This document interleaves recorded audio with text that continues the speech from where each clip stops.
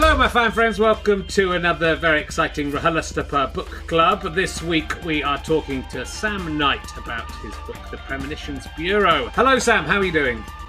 Yeah, not bad. Yeah, thank you. First of all, who are you, Sam? And what else have you written before this book? Okay. So this is my first book. I write for The New Yorker, which is big American magazine. I've been doing that for I guess kind of 3 or 4 years, and my job for them is to write about Britain for an international, primarily an American audience. I guess the thing about the New Yorker, they're really long articles. We take a few months over them, which is an amazing kind of luxury to have these days. And I guess my work tends to divide between about half the time covering quite kind of meat and potatoes, what's going on in these benighted isles, and the other half I sort of have a bit more latitude to sort of explore things that come my way or sort of don't have a particularly obvious purpose to them.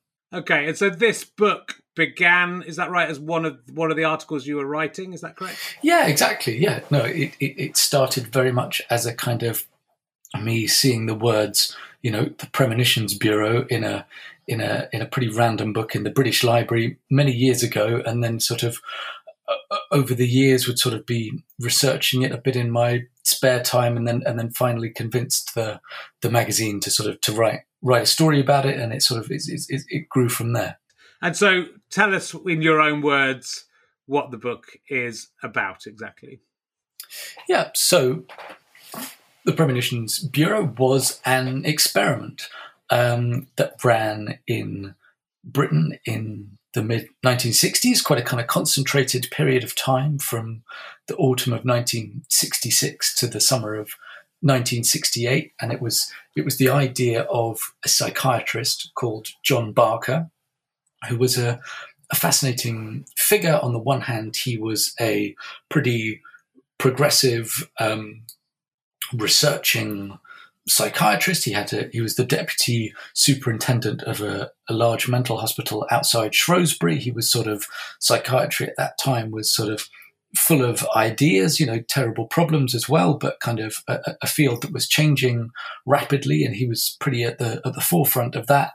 But at the same time, he had a very, not that unusual, but fairly unusual, mid-20th century British fascination for ghosts or the occult or the kind of the unusual workings of time. So he managed to sort of have these two parts of his personality sort of rubbing alongside each other. And he became convinced that some people could see the future. They could see things before they happened.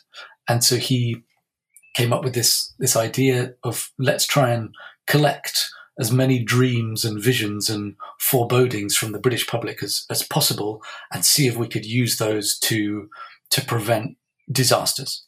Sure. And I suppose what's interesting is there's obviously this is a subject that has been covered a lot by non-scientific people, and generally there's a bit of hokum and bunkum around it, but this was sort of an academic approach, really, and he was, which is fair enough. These things should be investigated, whether they're true or not. I think so. He was coming at it more of an academic angle. Yeah, I mean, I think he would definitely say that, and he was, determined to enlarge the field of psychiatry. I think he thought it was too limited on sort of mental illness and things very much kind of located in the mind, and he kind of argued on a kind of broad range of fronts to have a sort of a more kind of holistic view of kind of psychiatry and mental health. So he would definitely say that he was approaching it as a doctor and as a scientist, but nonetheless, even if there was more tolerance for things like, parapsychology or the occult in the mid-60s, even when he was doing the experiment, he was taking abuse from other doctors. He was getting told off by his superiors and local, NHS officials. At the time, this was something that was kind of uncomfortable, and lots of people would have said, this isn't being pursued with proper, scientific rigor, simply because, it's pretty difficult to do that. So yeah, well, it's a really interesting book. I mean, it is interesting to partly it's fascinating to sort of see Britain at that time. I think from your journalistic point of view, it's a very good summing up. Obviously, starting with the Aberfan disaster mainly as the starting point, and whether that could be predicted and whether people have predicted that or not. But you get a real feel, and it's and there's a few sort of diversions off as well from you, I think, where we're sort of exploring the 60s as much as the Premonitions Bureau. Is that fair to say? Yeah, I think it is, and I had a wonderful time researching it. The Premonitions Bureau was this experiment sort of led by Barker, but done very much in collaboration with a man called Peter Fairley, who was the science editor of the Evening Standard newspaper. And while he was helping to collect all the premonitions from the public which came into the Evening Standard's newsroom, he would be off in Cape Canaveral kind of watching the testing of the Jupiter rockets to carry astronauts to the moon, or writing about hovercraft or lasers. Or so he was a real sort of figure of discovery and excitement, and doing the research. I spent quite a lot of time in the archives of Shelton Hospital, which is this mental hospital outside Shrewsbury, but also, tracking down old timers from the Evening Standard from the 60s and trying to sort of get, I got a guy to sort of draw out the original floor plan of the newsroom and tried to sort of get as much as I could in touch with the sort of, the sounds and the smells and the kind of the feel of it all. So no, I love trying to sort of evoke that very particular period of time where there was just a huge amount of technological change and social change, and on some level a feeling that many things were possible. And I don't know whether that expands the sense of things that maybe look more impossible to us these days.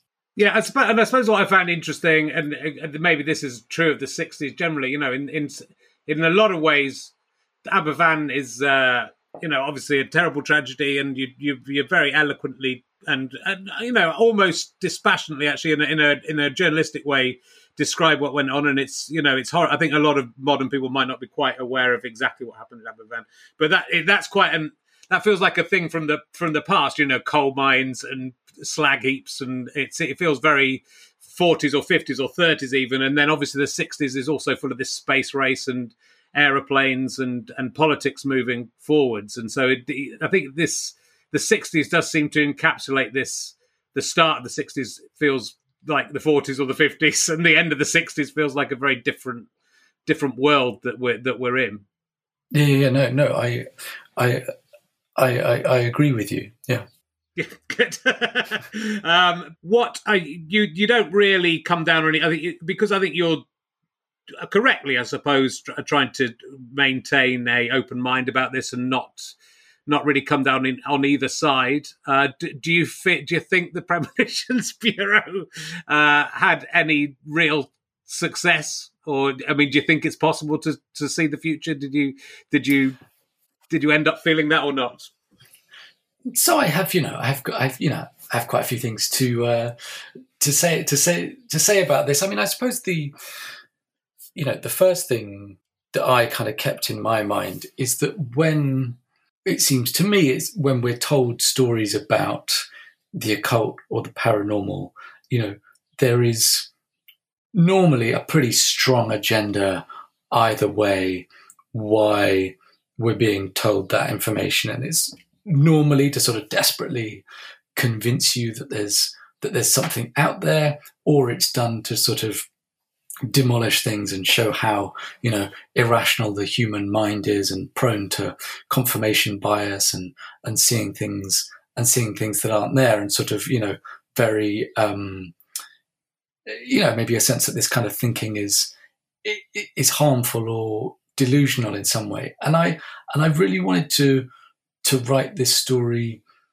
without a strong agenda, which I think is the kind of reporting and writing you get about many other subjects, So I was keen to sort of try and write a history, if you know what I mean, a kind of closely observed little social history of this experiment and the people who were involved in it, and to try and write about, their experience, and in a sense leave it there. And maybe that sounds like a bit of a cop out. I mean, but I suppose my justifications for doing that would be, on the one hand, I have not in my life ever experienced a premonition in the way that, I describe, the visions that kind of occupied the Premonitions Bureau, but I don't see how we can see things before they happen. Time moves in one direction. Physics is pretty solid on this. So I have no reason to see these things as anything other than amazing coincidences that had a lot of significance for the people who witnessed them and who sort of and experienced them.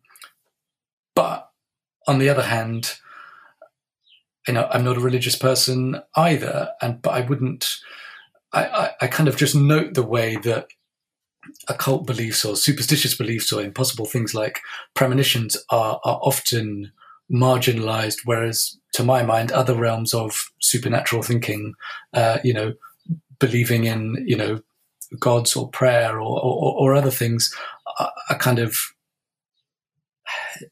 they're treated differently in our culture often. And I'm not sure there's an entirely logical reason why that is. I think there are cultural reasons why that is, but I'm not sure there's an obvious, rational reason for sort of elevating one type of, magical thinking above another, if you know what I mean. No, I mean, I do, and I'm a very skeptical person, but I would love all this stuff to be true equally. And I've always been fascinated. I mean, as a kid, I was always fascinated with Nostradamus and stuff like that. And so there's a part, there's a few of the things, there's a couple of the people that send their stuff into the Premonitions Bureau who seem to have some good hits, but I don't know how many misses they also had. I think the one about the Russian astronaut seems fairly strong, though again, I suppose that was so zeitgeist that if you were dreaming, you would dream of astronauts and dreams, the kind of dreams you would have where someone would be trapped and crashing and dying. But all of that, there are a few that do feel closer, but then a lot of them, I mean, you address this in the book. Obviously the problem with a premonition, it's not any use unless it's very specific and can point you to exactly what's going to happen, which obviously none of them really do, and if it does that, then it won't come true because you'll stop it, so it won't be a premonition. So it's this sort of circular argument. So the idea of the Premonitions Bureau was partly set up to try and see if they could predict disasters and prevent them, but obviously even if that had worked, which it clearly didn't, it sort of wouldn't have worked as well. Its success would have been its own failure. So it's trapped in this logical paradox, isn't it? No, definitely, and that's something that Barker wrestled with. He wasn't sort of unaware of all the of all the problems, except for perhaps the main problem that this is on the face of it impossible. But he was occupied by this paradox of, if you can stop something from happening, therefore how can you possibly have a vision of it? And he was aware of the skepticism, and he was aware of the kind of the professional embarrassment or opprobrium kind of involved in undertaking something like this, and yet he went ahead with it anyway. And likewise, Fairley, who presented the moon landings on ITV and was kind of becoming quite a kind of, known media personality in this part of the 60s, also didn't see a conflict with covering the biggest scientific stories of the time and pursuing these questions. I think these were the things that I guess there were, there were two things. Like, these were the kind of outlooks or the kind of worldviews that I found really interesting. It's always irresistible when someone can see all the reasons why not to do something and they kind of do it anyway. There's something kind of, I find intrinsically pretty fascinating about that.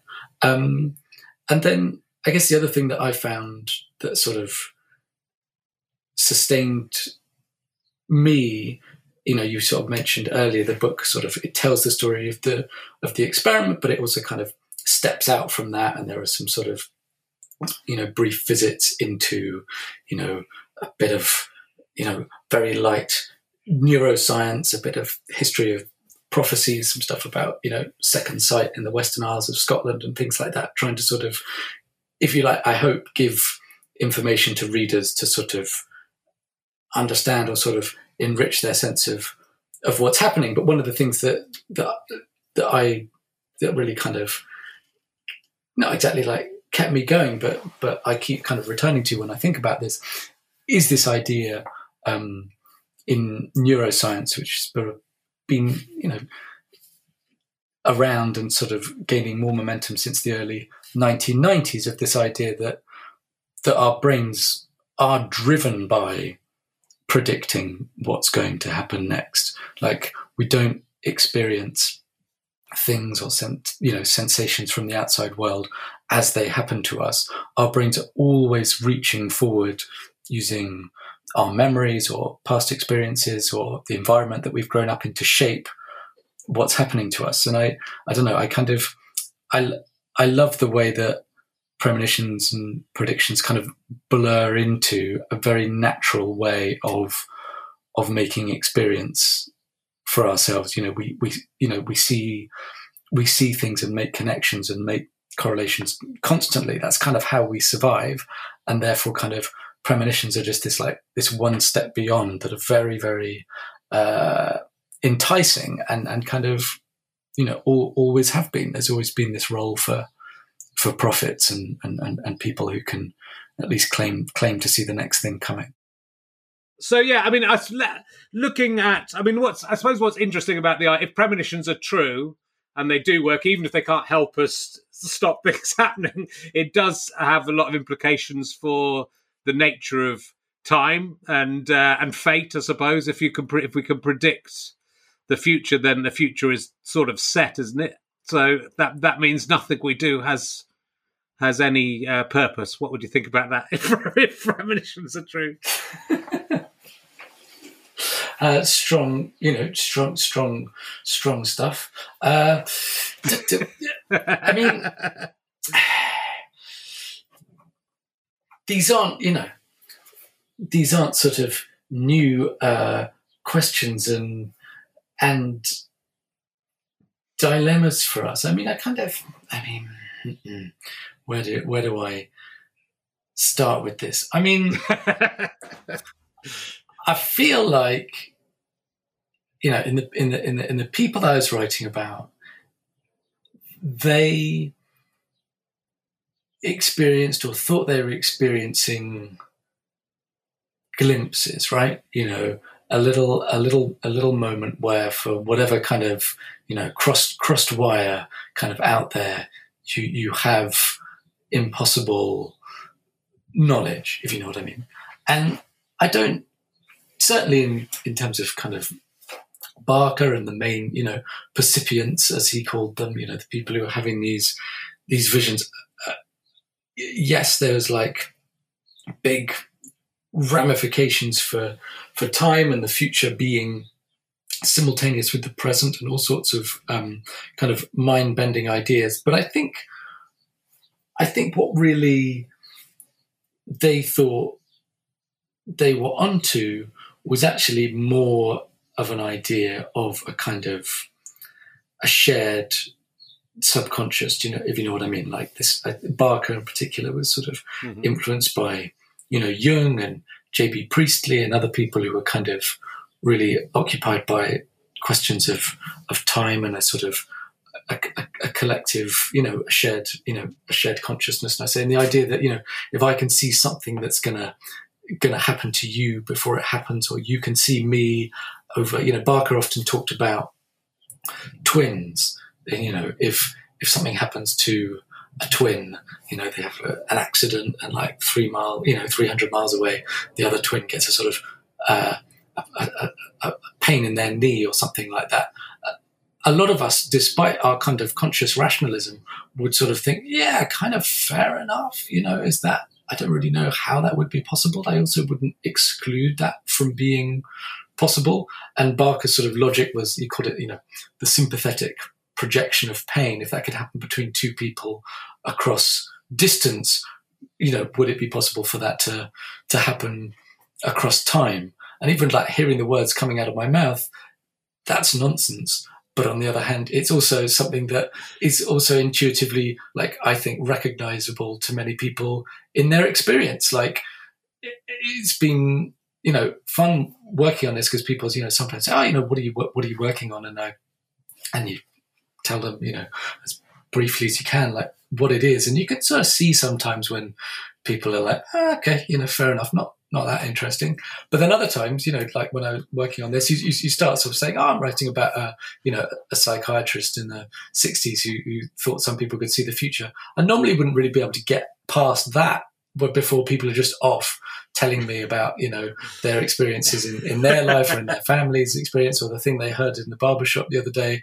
And people's lives and people's family lives, I think, carry a lot of these stories and experiences that people don't really know what to do with. There is no explanation for them. And yet they have changed them in some way, or marked them in that way, some way. Maybe they made a decision as a result of it, or didn't make a decision as a result of it. Or even though there isn't an adequate real explanation for these happenings, because we're people, because we're human, they still affect us and change us. Do you see the sort of distinction that I'm drawing? No, I do, and completely. It is because, like I say, I'm two people in that I want to kind of go, well, the thing is, like, so a lot of the Aberfan predictions, obviously, they came out after the event, and so people might be lying. They might have convinced themselves that happened. I had when my first date with my wife and. Who would be my future wife? I kind of had and she was with someone else, but I had a very strong feeling we were going to be together and we were going to have two kids, which we did have. But it was as much a hope, I guess, as a reality. And I wonder how much subsequently I've rewritten that. It was something I didn't say. It was something I thought, and something I had to stop myself saying because it's not a great first date. We're going to have two kids. But how much of that actually. For example, the girl in Aberfan, the girl who died in Aberfan, who on the morning, her mum said she came down and said, I'm not scared of dying, and also I've had a dream about being at school and it being covered in blackness, and some words to that effect. You don't know whether, that mother's been through a very emotional experience. She might have not necessarily misremembered, but pieced things together in a different way, or even the event might not have happened. Similarly, these is just all the cynical things you could, what a cynic would say. Similarly, if everyone's half the people were very worried about the cold tip and half the people would say they weren't. And obviously, if that was in the air, then kids were probably going to have dreams about things going wrong. Just that's the nature of humanity, right? So it's easy after the event to say, this is that prediction came true. And I thought with a lot of the plane crash ones, that seemed pretty strong. There's also lots of detail in those predictions that wasn't in the actual event. There were sort of 6 plane crashes a year at that time as well. So you were pretty likely to, if you said there's going to be a plane crash, you were pretty likely to get it, right? Or do you think they're closer? No. I know you're not. I know you're not an advocate for it. I know you're not. No. But I'll just tell you my thoughts while you're kind of, pointing out these things. Obviously we're talking about confirmation bias here and people seeing things after the fact. And, this happens particularly with dreams. We dream all kinds of junk and then we sort of pick out the one telling detail and our brains very efficiently discard all the other actual stuff that the dream was about in order to kind of come up with the thing which prefigured, the person stepping into your path, the next day. Like, no question at all. I think other things that I've thought about are, and Aberfan is particularly kind of horrifying, but also kind of full of these questions. One is just the simple human need to try and make sense of experience, right? We have horrendous disasters of all kinds, and we saw this a little bit at work at the onset of the pandemic. We get the full range, don't we, from kind of conspiracy theories to this was a completely unforeseen, unprecedented. How many times did we hear the word unprecedented in the space of 6 months? Do you know what I mean? Whereas, in fact, there's another highly, painfully rational reading of it. It was like, oh yeah, this was the like number one threat to like the British economy and national security was, respiratory disease pandemic. Like, it's there in all the papers. So it becomes, I think, a highly personal sort of way of processing events. Is, do you tell yourself there was no way this could have been stopped, or do you sell this as, look, human error, this was sitting right there in front of us. If we had just put the connections together better, we would have made an accurate prediction about the likelihood of this thing, ranging through to someone else is in control of everything, our lives are predestined, there is a shadowy conspiracy, brewing up, COVID-19 in laboratories everywhere. Do you know what I mean? It's kind of interesting. I do, yeah. Within our recent life to see, and you can see exactly the same thing at work in Aberfan. And one of the people I was so pleased to talk to is this American photographer, Chuck Rappaport, who some of his photographs are in the book, and who's been an astonishing kind of witness to what happened in Aberfan in 1966, and actually since then, and showing his photographs in Merthyr Tydfil and Wales. He's a really wonderful man, but he was fascinating to talk to because he was 29 years old, American, go-getting photographer who just jumped on a plane, a complete fish out of water in this village. And while we were talking, he would say, look, the community just split in all these ways. Some people said, oh my goodness, how could such a, incredibly tragic thing happen here? The complete, like, it came out of thin air. And other people saying, my God, I've been writing to the coal company and writing to our MP and writing to local council for years, warning of exactly this thing. And people having, going through the same experience will think very differently about how foreseeable it was and how much of their life is down to chance and how much of their life is in a sense already preordained. But I suppose with a tragedy like that, it was preventable. It was sort of inevitable, not necessarily that happened while the school had just opened, which was obviously a huge tragedy of it. But I wonder if there's an element of, because it was predictable in a sense, that the fact that it didn't get stopped and they stopped it, and that it wasn't outwardly predictable, made that I wonder if that made this, the premonition side of things all the more kind of appealing, but also made them happy. We should have seen this coming, but we didn't see it coming. So here's an example of, you get what I'm saying? No, I think sort of thing as well. No, I think you've got so many things at work all at the same time, and obviously this kind of unbearable pain that 114 of the people who died were children, and some of the most convincing or haunting premonitions were from children, and children do have this kind of uncanny kind of openness, don't they? That we don't really know what's coming out of their mouths. Are they kind of less hidebound and more porous, or are they just sort of, as Chuck Rappaport said of the girl Errol May Jones, who had that, terrifying nightmare of school, was she just trying to say it to get out of school?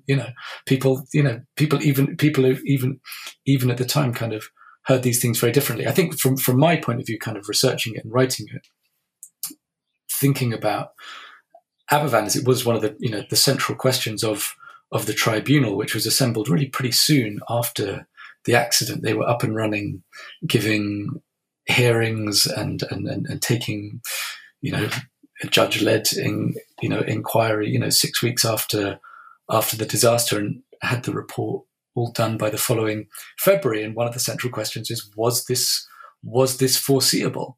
And that report makes completely fascinating reading for its very human treatment of the fact that this was, of course, foreseeable and preventable, and yet previous landslips that had happened just infrequently enough that people kind of forgot about them or thought that they probably wouldn't happen again, or people's divided their realities and competences. The guys piling up the waste didn't think it was their responsibility to think about how it might fall down the mountain again, because that wasn't their job. And it's actually very eloquent on lots of the things that we're talking about right now.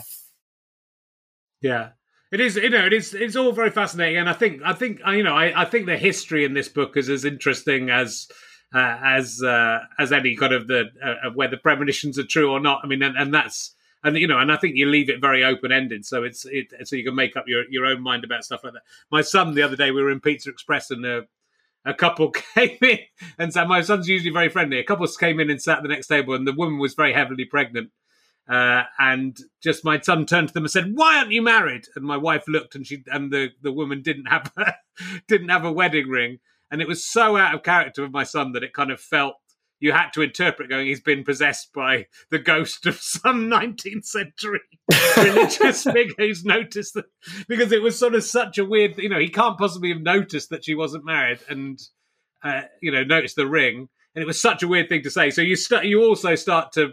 You can do it both ways. You can sort of go, well, that's nonsense, or you can start to project things on there that aren't necessarily there because kids just say a load of mad stuff. I also think with all the psychics that were gathered together to go on the David Frost show to discuss this, or who all turned out to be too kooky looking to be on TV, none of them had a premonition that they wouldn't be on the show, so they didn't need to bother going. So, and similarly, no one. And the hospital you mentioned that Tabaka worked at, Shelton, was at the centre of a quite tragic fire as well, which again none of the premonition bureau people picked up on, supposedly. So it's a very random random thing, random power these people have. But I think it still is. It is very. There's something about it. I think you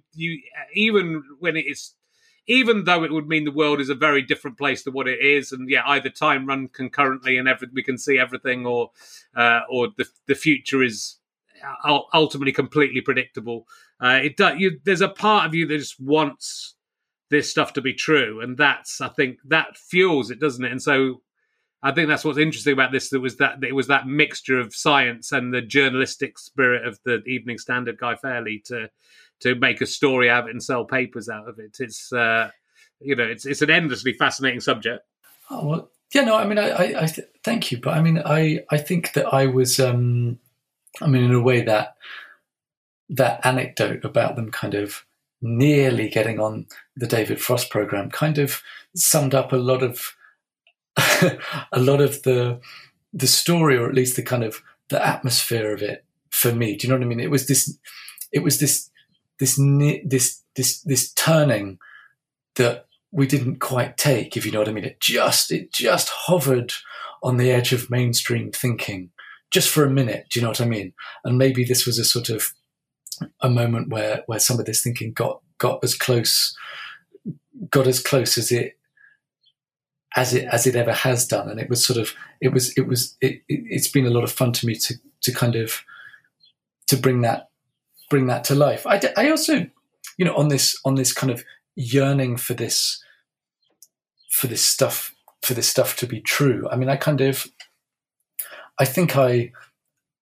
find talking to people about this story, and I'm in this slightly sort of weird situation at the moment where quite a people, email me their premonitions now. That there are quite a few people who carry these kind of very knotty, impossible seeming events in their lives, and they just kind of don't know what to don't know what to do with it because it doesn't connect to a rational explanation of the world, and yet you have this experience. So, and what do you do with that? And maybe kind of in earlier periods in our history when these things would be absorbed into religious forms of thinking, but by saying these things aren't possible, then they just sort of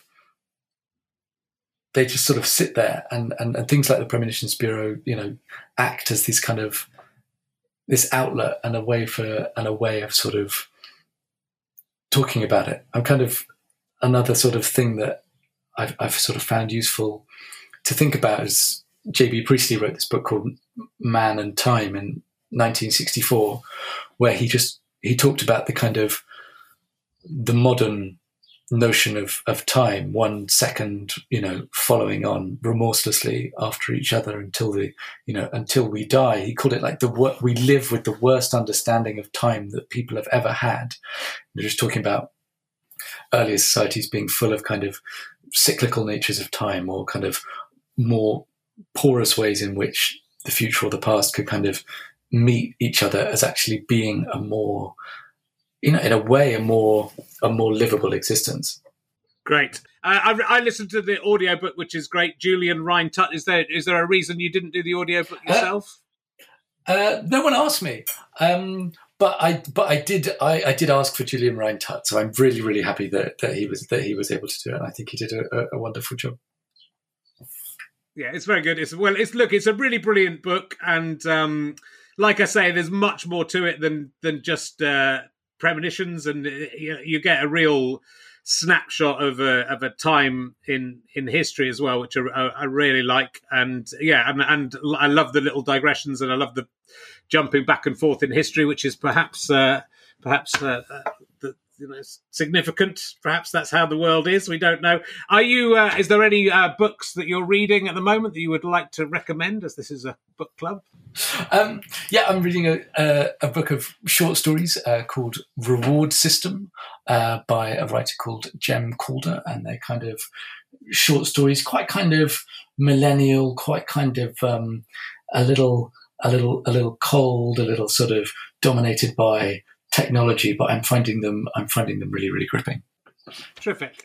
Look, it's been really great to talk to you, Sam, and I really recommend the book, The Premonitions Bureau. I think it's doing very well. It's in the window of Waterstones in Hitchin. That's all I can tell you. So it must be always a good sign. Must be doing pretty well.